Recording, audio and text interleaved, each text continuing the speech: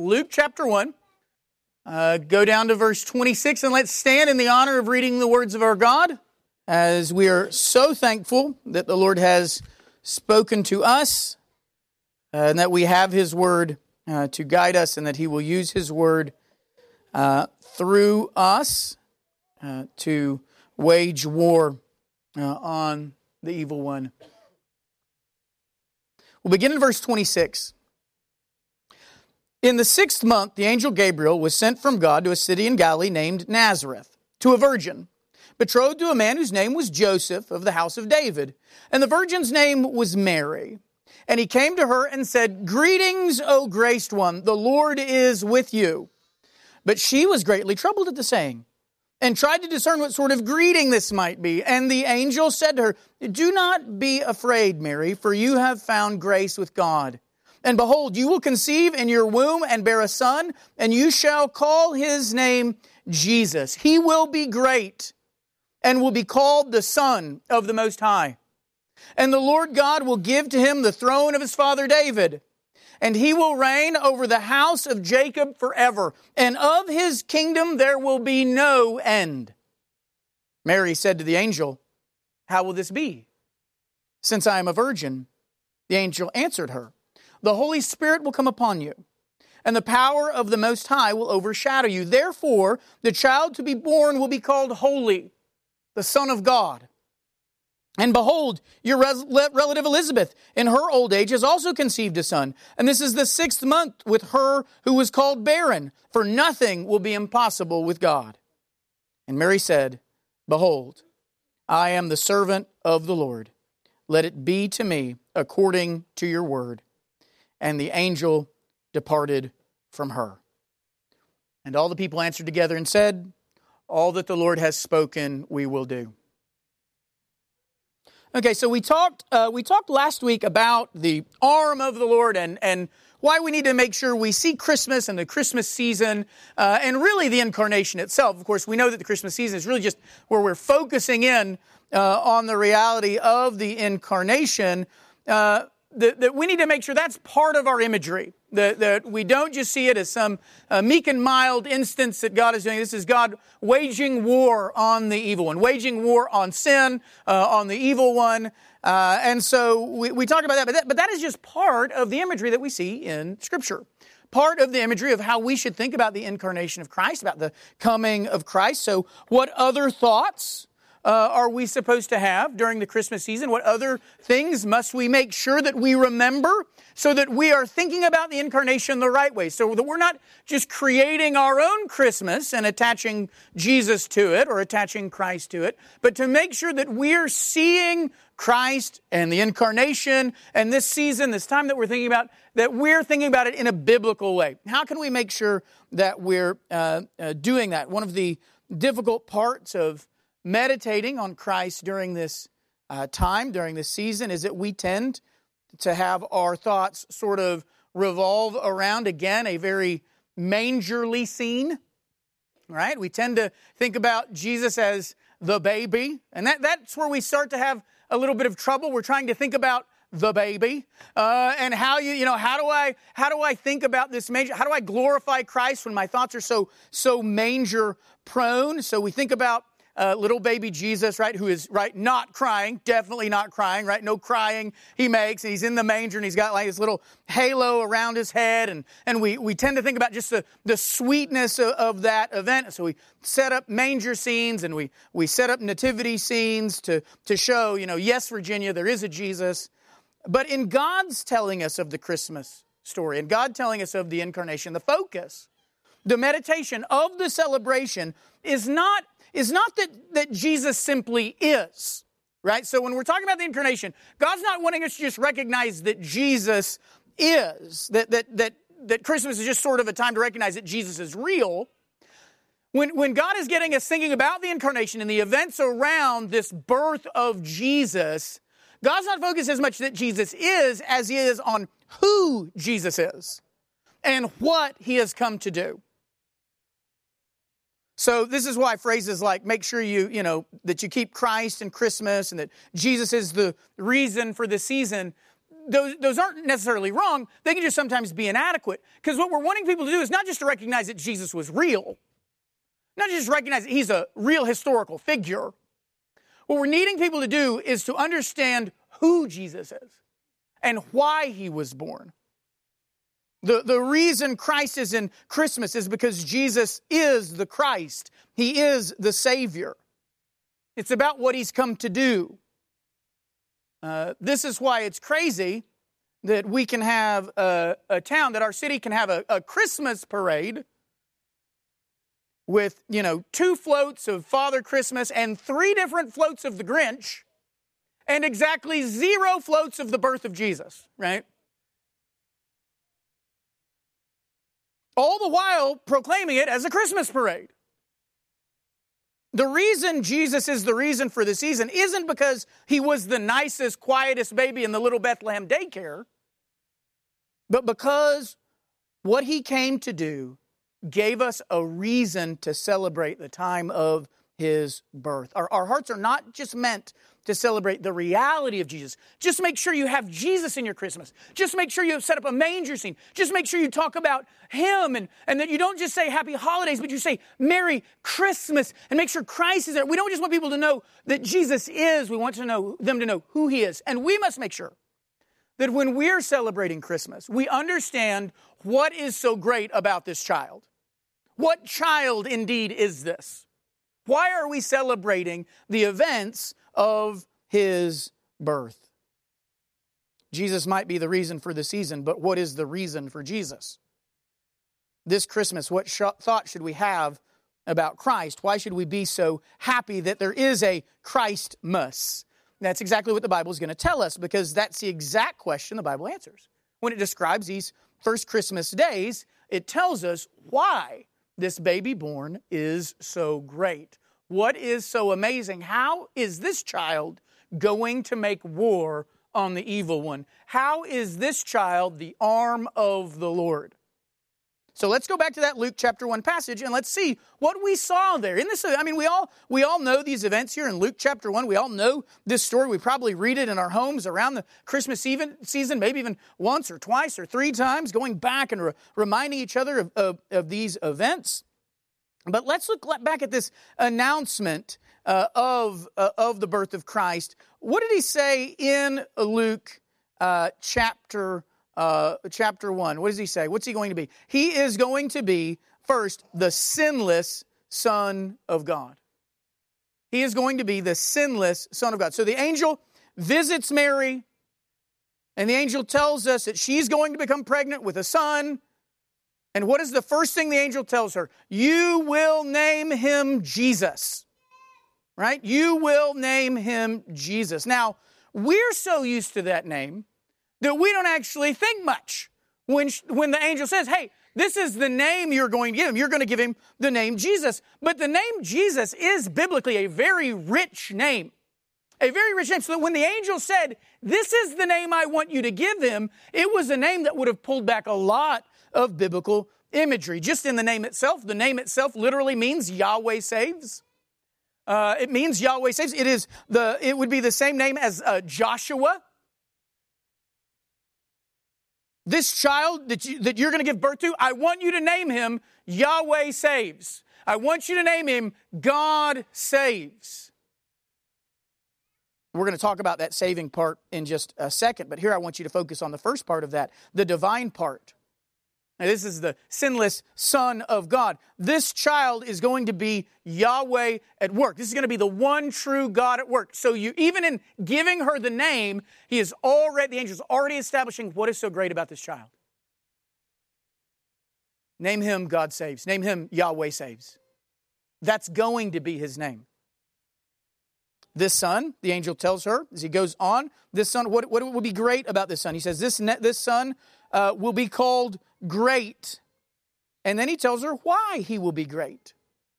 What is the first reason in that text that the child will be great? He says, he will be the Son of the Most High. The Son of the Most High.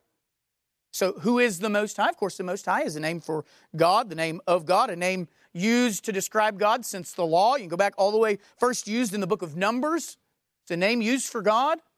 God Most High. To say Jesus is the Son of the Most High is to say that Jesus is the Son of God. Now we take this for granted.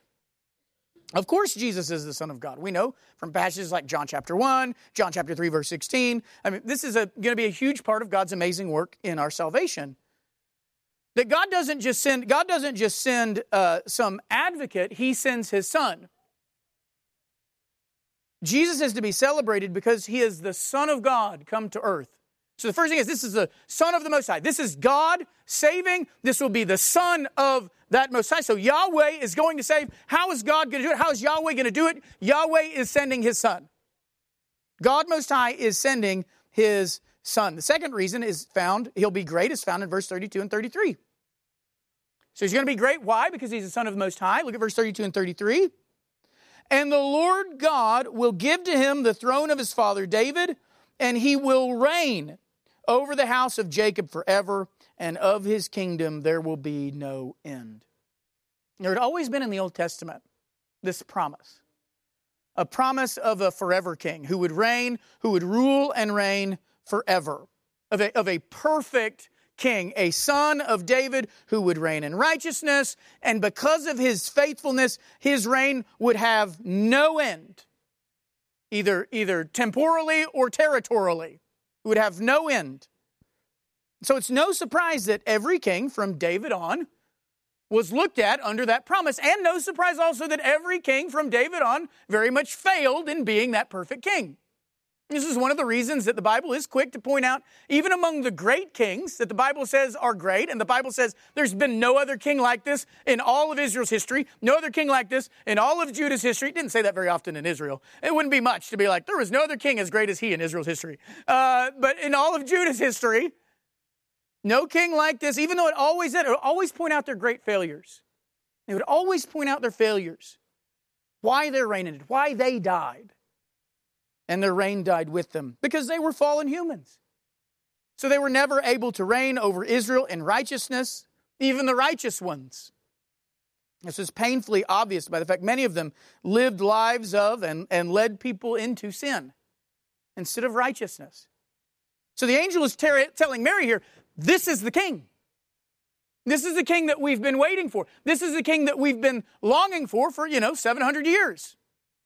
Here He is. This is the forever king, and He will reign forever. This is the one who's going to reign over the house of Jacob. This notion of Jesus as King of the Jews was picked up not just by the Jews, but by everyone. Everyone knew that's what Jesus was coming to be.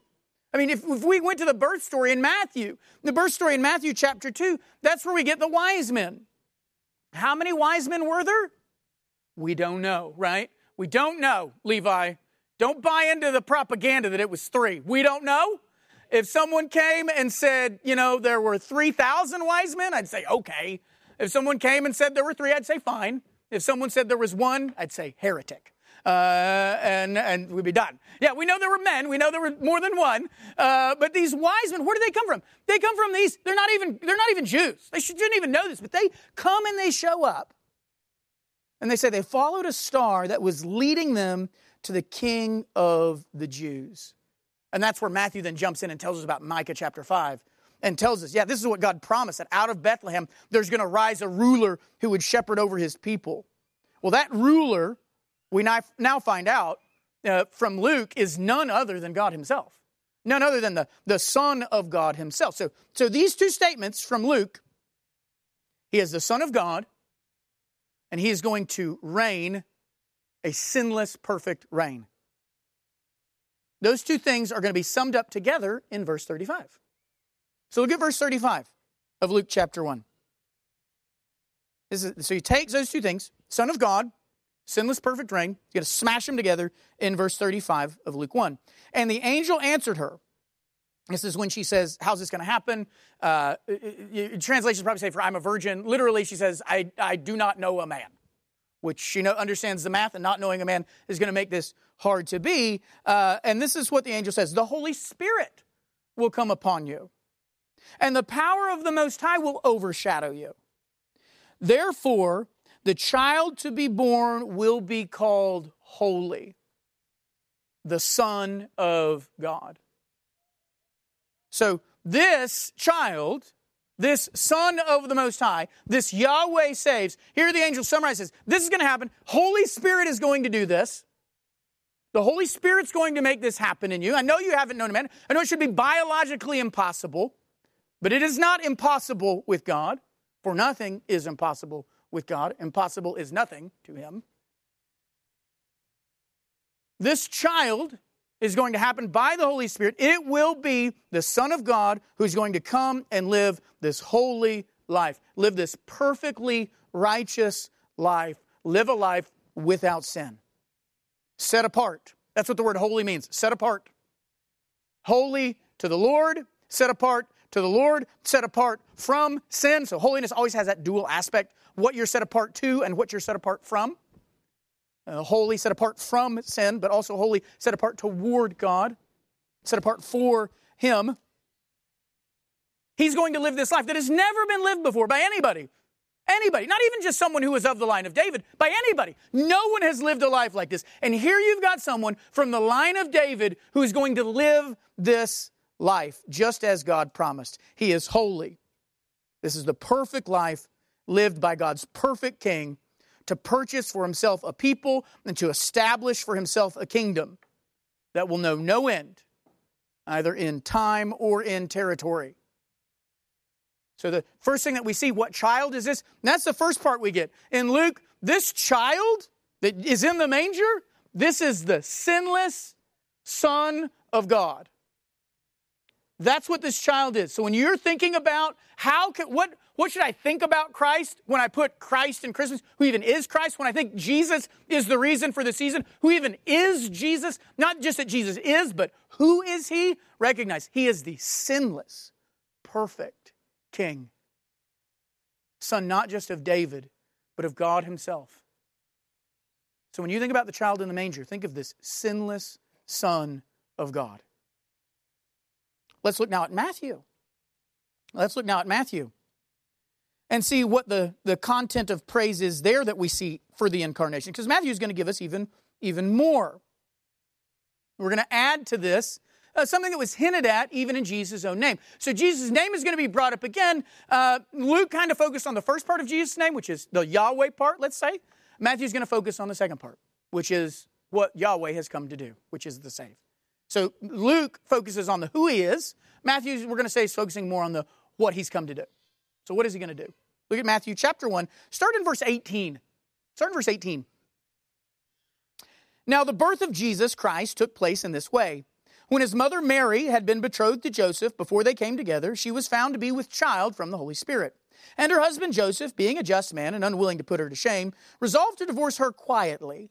But as he considered these things, behold, an angel of the Lord appeared to him in a dream, saying, Joseph, son of David, do not fear to take Mary as your wife, for that which is conceived in her is from the Holy Spirit. She will bear a son, and you shall call his name Jesus, for he will save his people from their sins.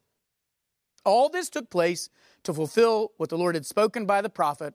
Behold, the virgin shall conceive and bear a son, and they shall call his name Emmanuel, which means God with us. So in Luke, we saw the who. We saw the sinless Son of God. In Matthew, we see the what he's come to do. We see the Savior.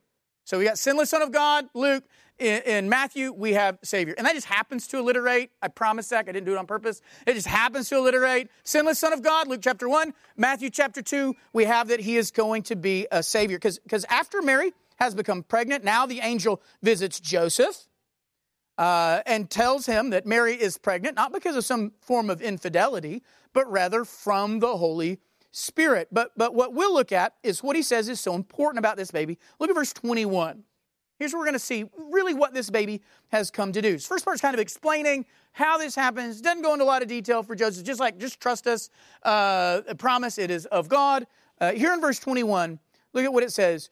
She will bear a son, and you shall call his name Jesus, for he will save his people from their sins. This would be great if God always came to couples and told them exactly what they should name their children. It would help in some battles of how to say it, and well, I'll go. Now it'd be like, you shall call him Jesus, and then you get into the battle of how to spell it. How are you even going to spell that? But here, the Lord tells both of them, you're going to call his name Jesus. But this time, instead of focusing on the fact that he is the Son of God, this time, Matthew, the angel talking to Matthew, focuses on what he has come to do. And so now we're starting to get into the mission of Jesus, the mission of the Christ. Why is this child here? Not just who is this child, but what is this child here to do? Why is Jesus born? Why is the Son of God, sinless Son of God, here? Is he just to show up? Is this just a surprise visit, like a spontaneous inspection that we're all hoping to pass?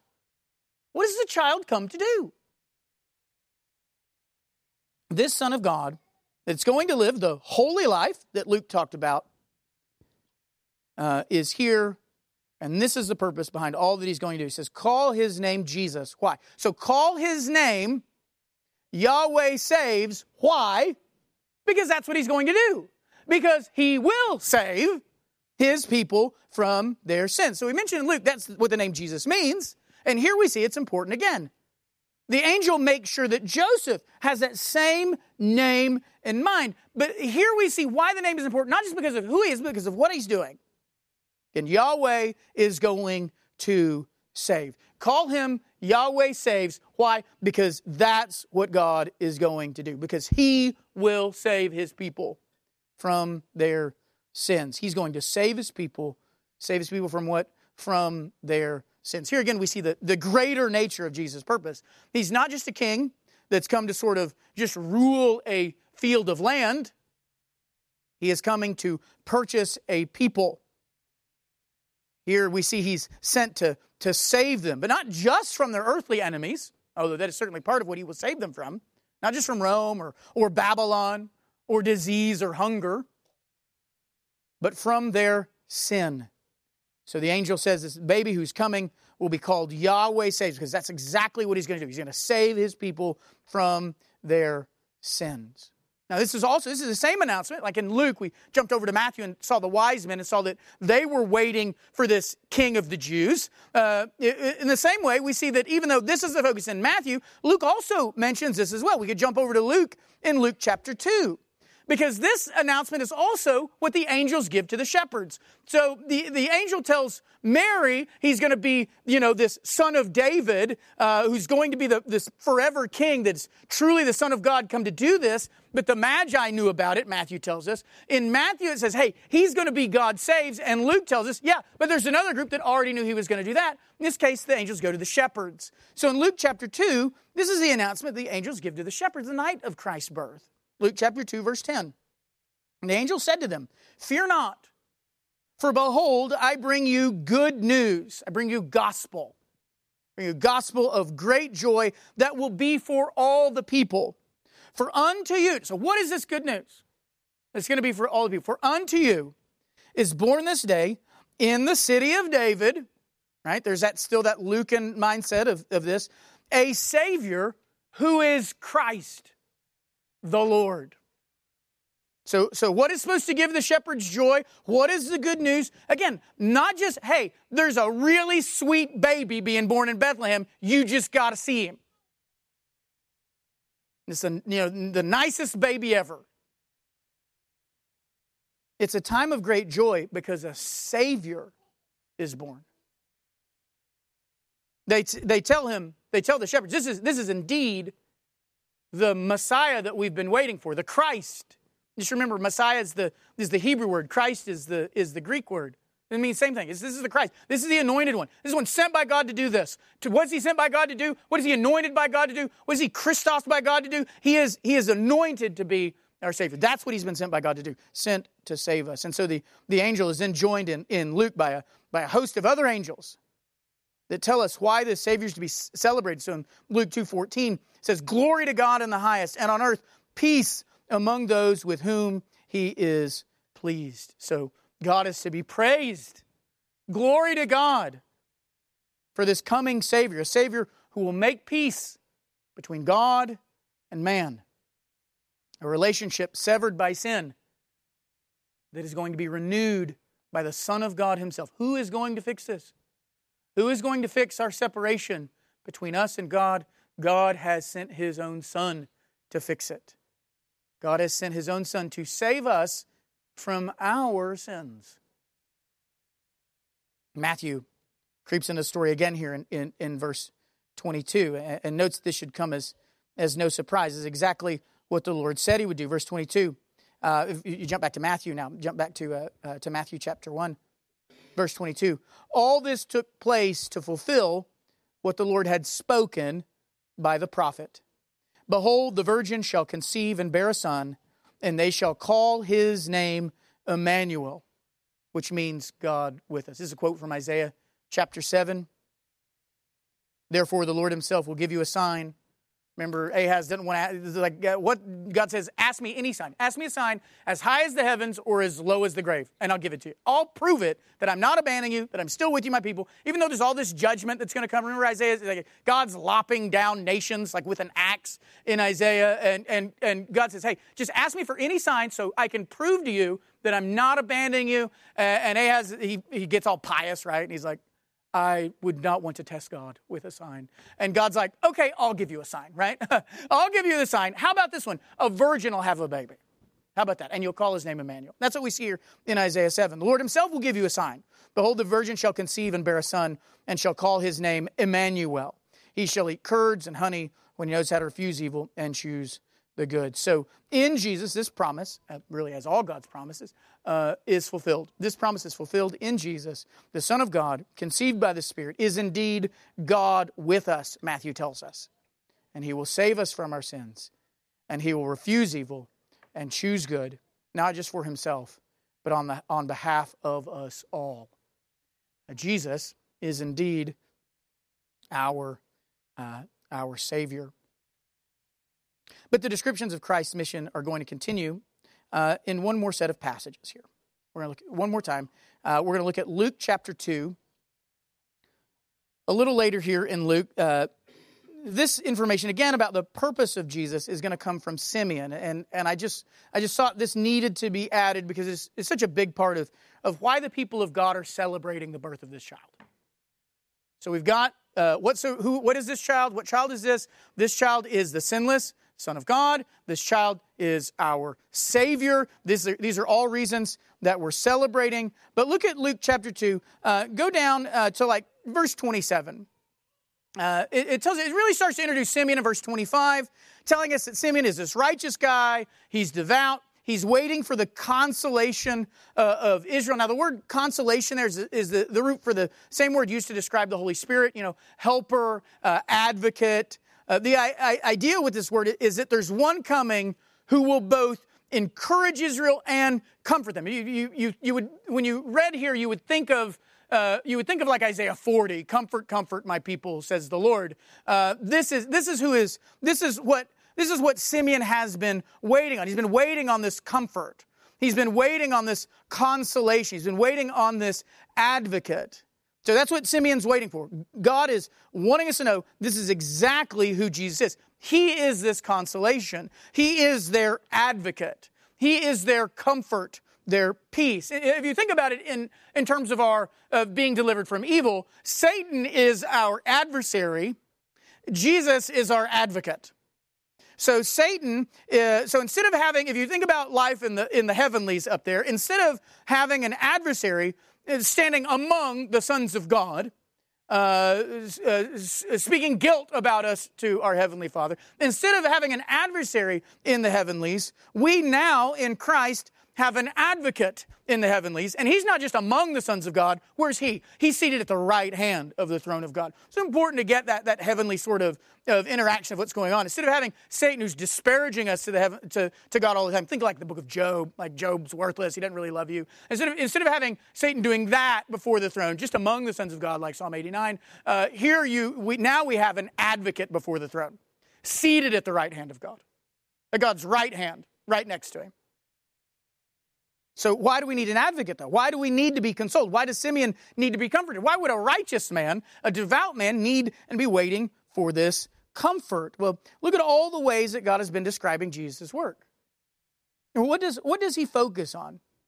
He is the remedy of our sinful state, our salvation from damnation. And that's what we see here, too. Jesus comes to a people broken by sin, a people, even his own people, separated from God. Jesus comes to bring peace, comfort, hope, salvation. And that's what we need to remember, that in Christmas, we must remember, why did we need a Christmas? Why did we need a Christ to come? Why did we not just need a baby? Why did we need a comforter? Why did we need a helper? Why do we need an advocate? We need an advocate to mute the cries of an adversary. We needed a way to God. We need a Savior. And Simeon is going to tell us himself, tells us more as we look into the song, because he breaks into it. That's what everyone tends to do. I mean, people don't like musicals, but I say you should read the birth stories of Jesus. Everyone breaks into a musical. It's like people are like, musicals aren't believable. No one breaks forth into song, and I'm like, you need to read the New Testament, because every time something great happens, it's like, and Mary began to sing, and then something great happened, and Moses began to sing, and here it's like Simeon, this old man waiting on God, and then Simeon, he's like, I just got to sing. And so it's perfectly normal for people to do that. Maybe not. Look at Luke chapter 2. Look at Luke chapter 2, beginning of verse 27. And he came in the Spirit into the temple, and when the parents brought in the child Jesus to do for him according to the custom of the law, he took him up in his arms, as Zachary said, Simeon took him up in his arms, and blessed God and said, Lord, now you are letting your servant, your slave, depart in peace according to your word. For my eyes have seen your salvation that you have prepared in the presence of all peoples, a light for revelation to the Gentiles and for glory to your people Israel. What did Simeon say Jesus was going to do? Why would he be so ecstatic at meeting this child? I mean, he's met a bunch of children. He met literally every male child in Israel. He'd met them. Right? I mean, obviously not literally. Shouldn't use literally if I don't mean literally. He had met a lot of them. He had met a lot of them. This is part of what he did. He's in there. He sees this happening. This is all part of the custom of what every child did. Why is he so ecstatic with this child? Because he says this child is a salvation that has been prepared for all peoples. This is a light to reveal even for the Gentiles. This is going to bring glory to his people Israel. So he sees that in this child. Jesus is coming, and the whole world is going to see the salvation that he brings. His birth might itself be discreet, but his life is going to be far from it. As Simeon says, this is happening in the presence of all peoples. The light of the salvation of Christ is going to shine to all. The glory of God that previously shone only in the temple was held back by a cloth so that only one person a year could see it. Now that physical veil is going to be torn when Christ dies. But the greater veil, the spiritual veil that lay over the heart of the world, is torn at the birth of Christ. God's glory is revealed for all to see. Jesus is not just some going to save us by some, hidden magic trick that he's going to do. He is going to save the world by a public display for all the world to see. But what's the purpose of that? What's the purpose of doing this? Why is all this happening in the presence of all peoples? Seeing this salvation prepared for everyone to see. Presence of all peoples. Why? What does he say? It's going to serve as a light for revelation to the Gentiles. Jesus' work is meant to open the eyes even of the nations who at this time do not even know God. The nations who have been deceived by Satan. Jesus has come not just to bring salvation to them, though. He's also come to bring salvation to the Jews, to all who would call on his name, Jew and Gentile alike. And in doing so, he brings glory to Israel. And we know Jesus was a Jew. There's a glory in that for Israel. He was a Jew. He's of the people of God who had been so unfaithful and yet are again blessed by their ever-faithful Father. And they will continue to be unfaithful, even when God blesses them by having the glory of having the Christ child born among them. They'll continue to reject him and bear the consequences of that even up to this day. Consequences of rejecting the Messiah over and over, generation after generation. And this time, God doesn't just do something for them, he becomes one of them. And we'll close with this last passage today and just what we're looking at. The last thing that Simeon said to Mary and Joseph. Look in verses 35 through 33. Or 33 through 35.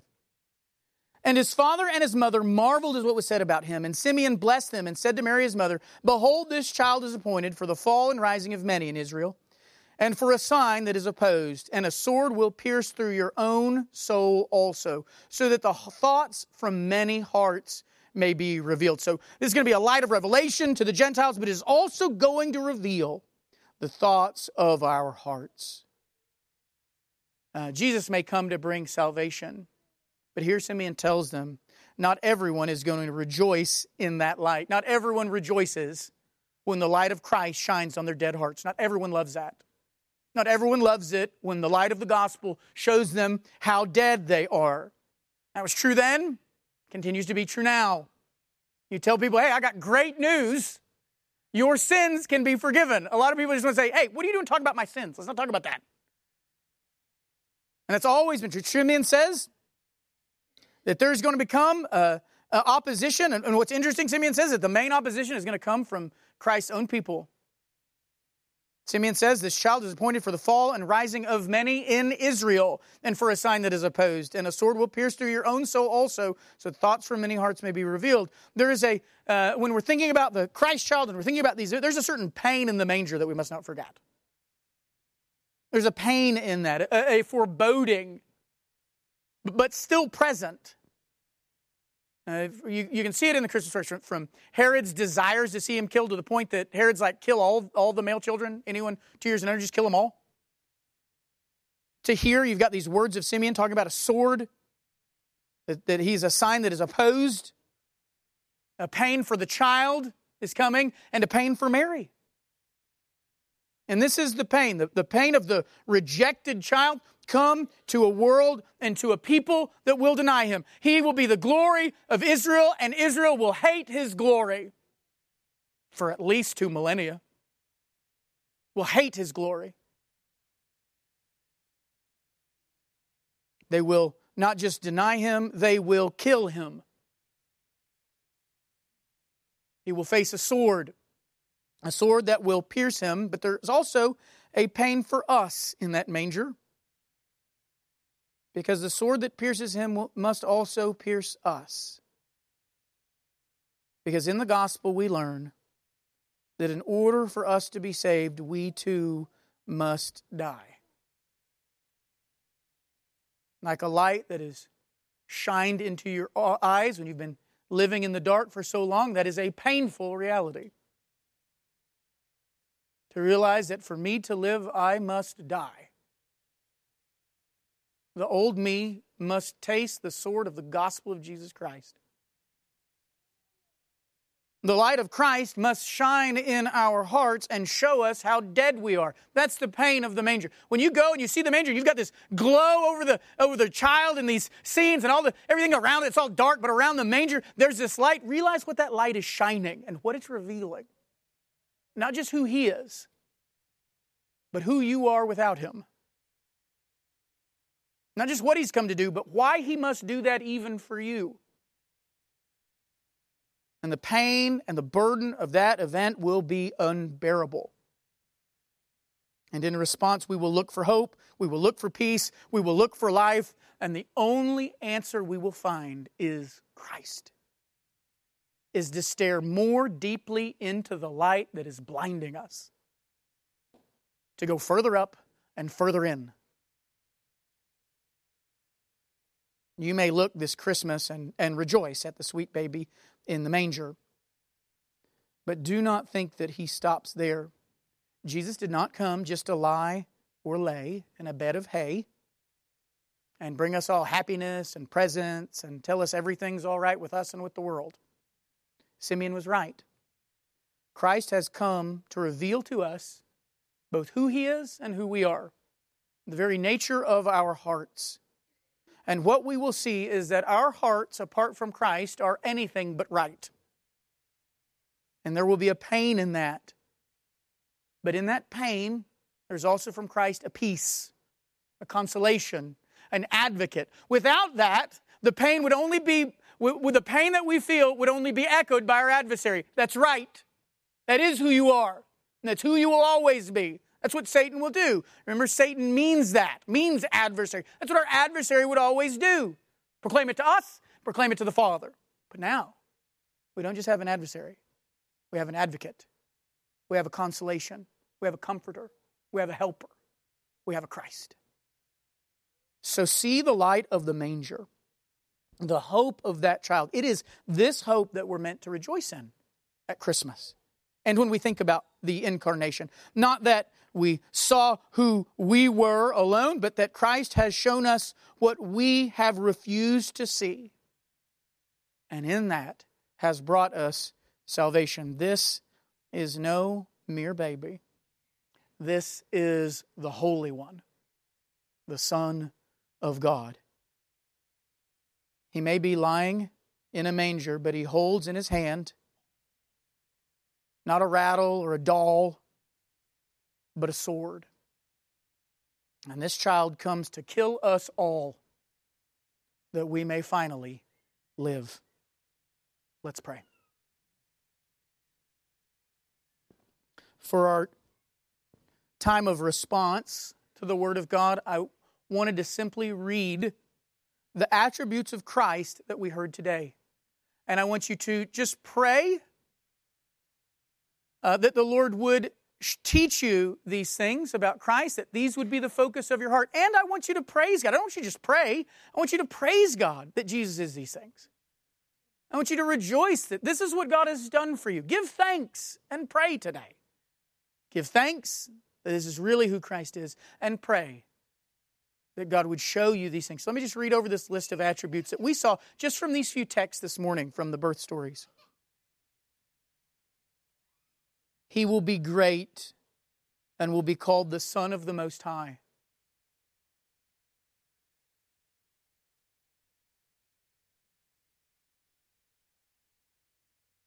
The Lord will give to him the throne of his father David, and he will reign over the house of Jacob forever, and of his kingdom there will be no end.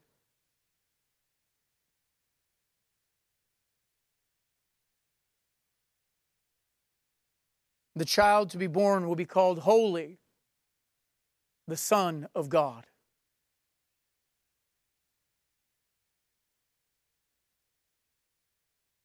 You shall call his name Jesus, for he will save his people from their sins.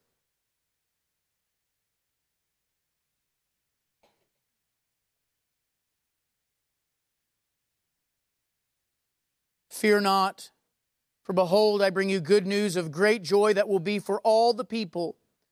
For unto you is born this day in the city of David a Savior, who is Christ, the Lord.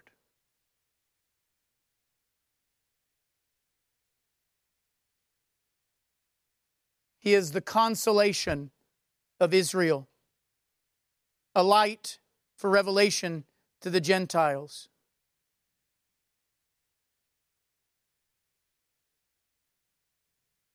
He is the glory of Israel.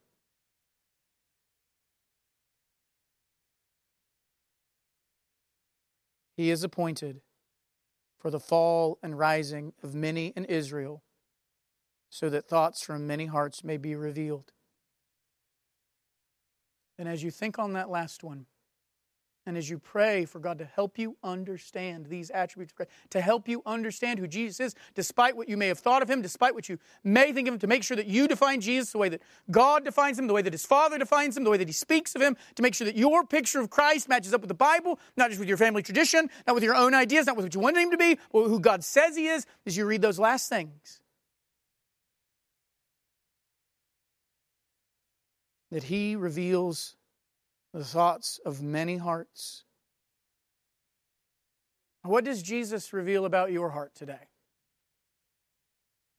It doesn't all have to be bad. Christian, if your heart is alive, and it longs for the things of God, it is not enslaved to sin anymore. You've been pulled out of darkness and you're living in the kingdom of this Son.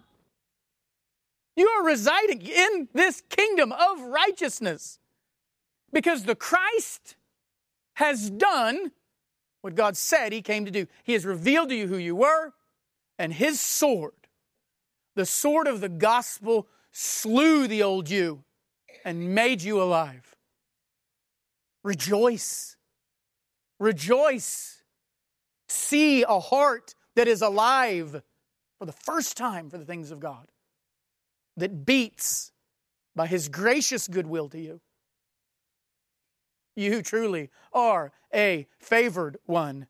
You have been graced by God. See that. Let the light of Christ reveal to you what only He could have done. Only He could have done that. You couldn't have made your heart alive. You couldn't have done this for yourself. So that means that the Christ did what the Bible said He came to do.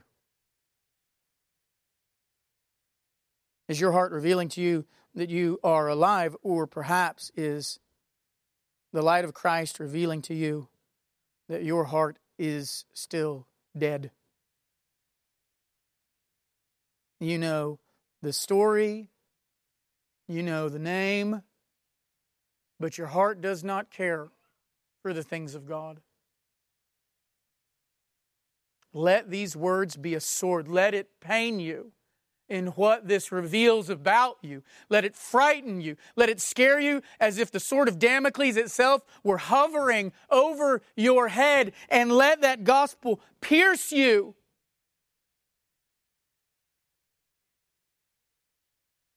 That you may live. Or will you continue to hang on to your old, dead life until you die, not just on earth, but for eternity? You know the story. You know the name. Now come and know His purpose. Come and know His mission. Know His salvation. What child is this? This child is the Savior of all who call upon Him. May the words of this Christ reveal to you what Christ has been revealing since He was born, the state of your heart, so that you might cry out, "O Christ, save me." Let this Christmas be your first Christian Christmas. Father, we come to You today, and Lord, we know, God, we know, because Your Word has shown us, Father, we know that this child is not just another baby. It's not even just the best one of us. This is You. This is You sending Your Son. You saw it last week. It was You sending Your arm to defeat darkness. But You're not just defeating darkness out there. He's come to defeat darkness, not just in the world, but in us. And so, Father, when we think about Christmas, we want to think about just how great Jesus is, and we want to think about how wonderful He is, recognizing what He's come to do, who He truly is, and why He's here. And it's not just a festive time because we need a time of festivity and things were dark and we need a little bit of light.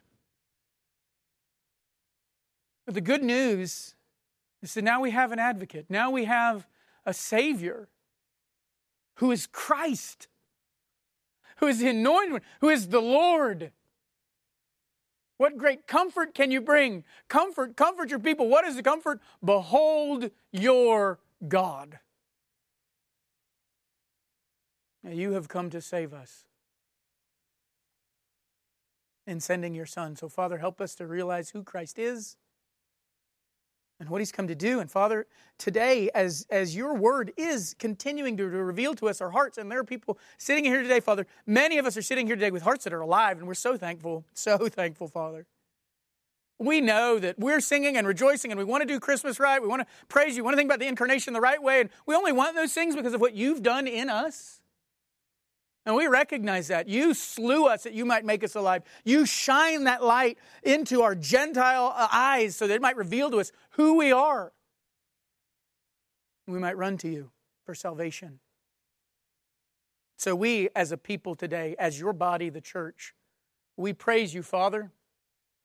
We praise You for what You've done. And we will carry that praise through tonight and into tomorrow and every day for the rest of the year. But Father, we also know that There are some that your word reveals to them just how dead they are. And that too is like a sword, showing them that they are hopeless. They have no comfort. They have no peace. Because they do not have you. Because they cannot have you without having your Son. It is only He that is the way to you, Father. So take this good news and let them fear the sword no longer. But may it plunge through their hearts, may it kill them, that they might arise anew, alive in Christ. Please, Father, work these things as only you can do. We will give you all the glory and all the praise today, tomorrow, and every day. It's in Christ's name that we pray. Amen.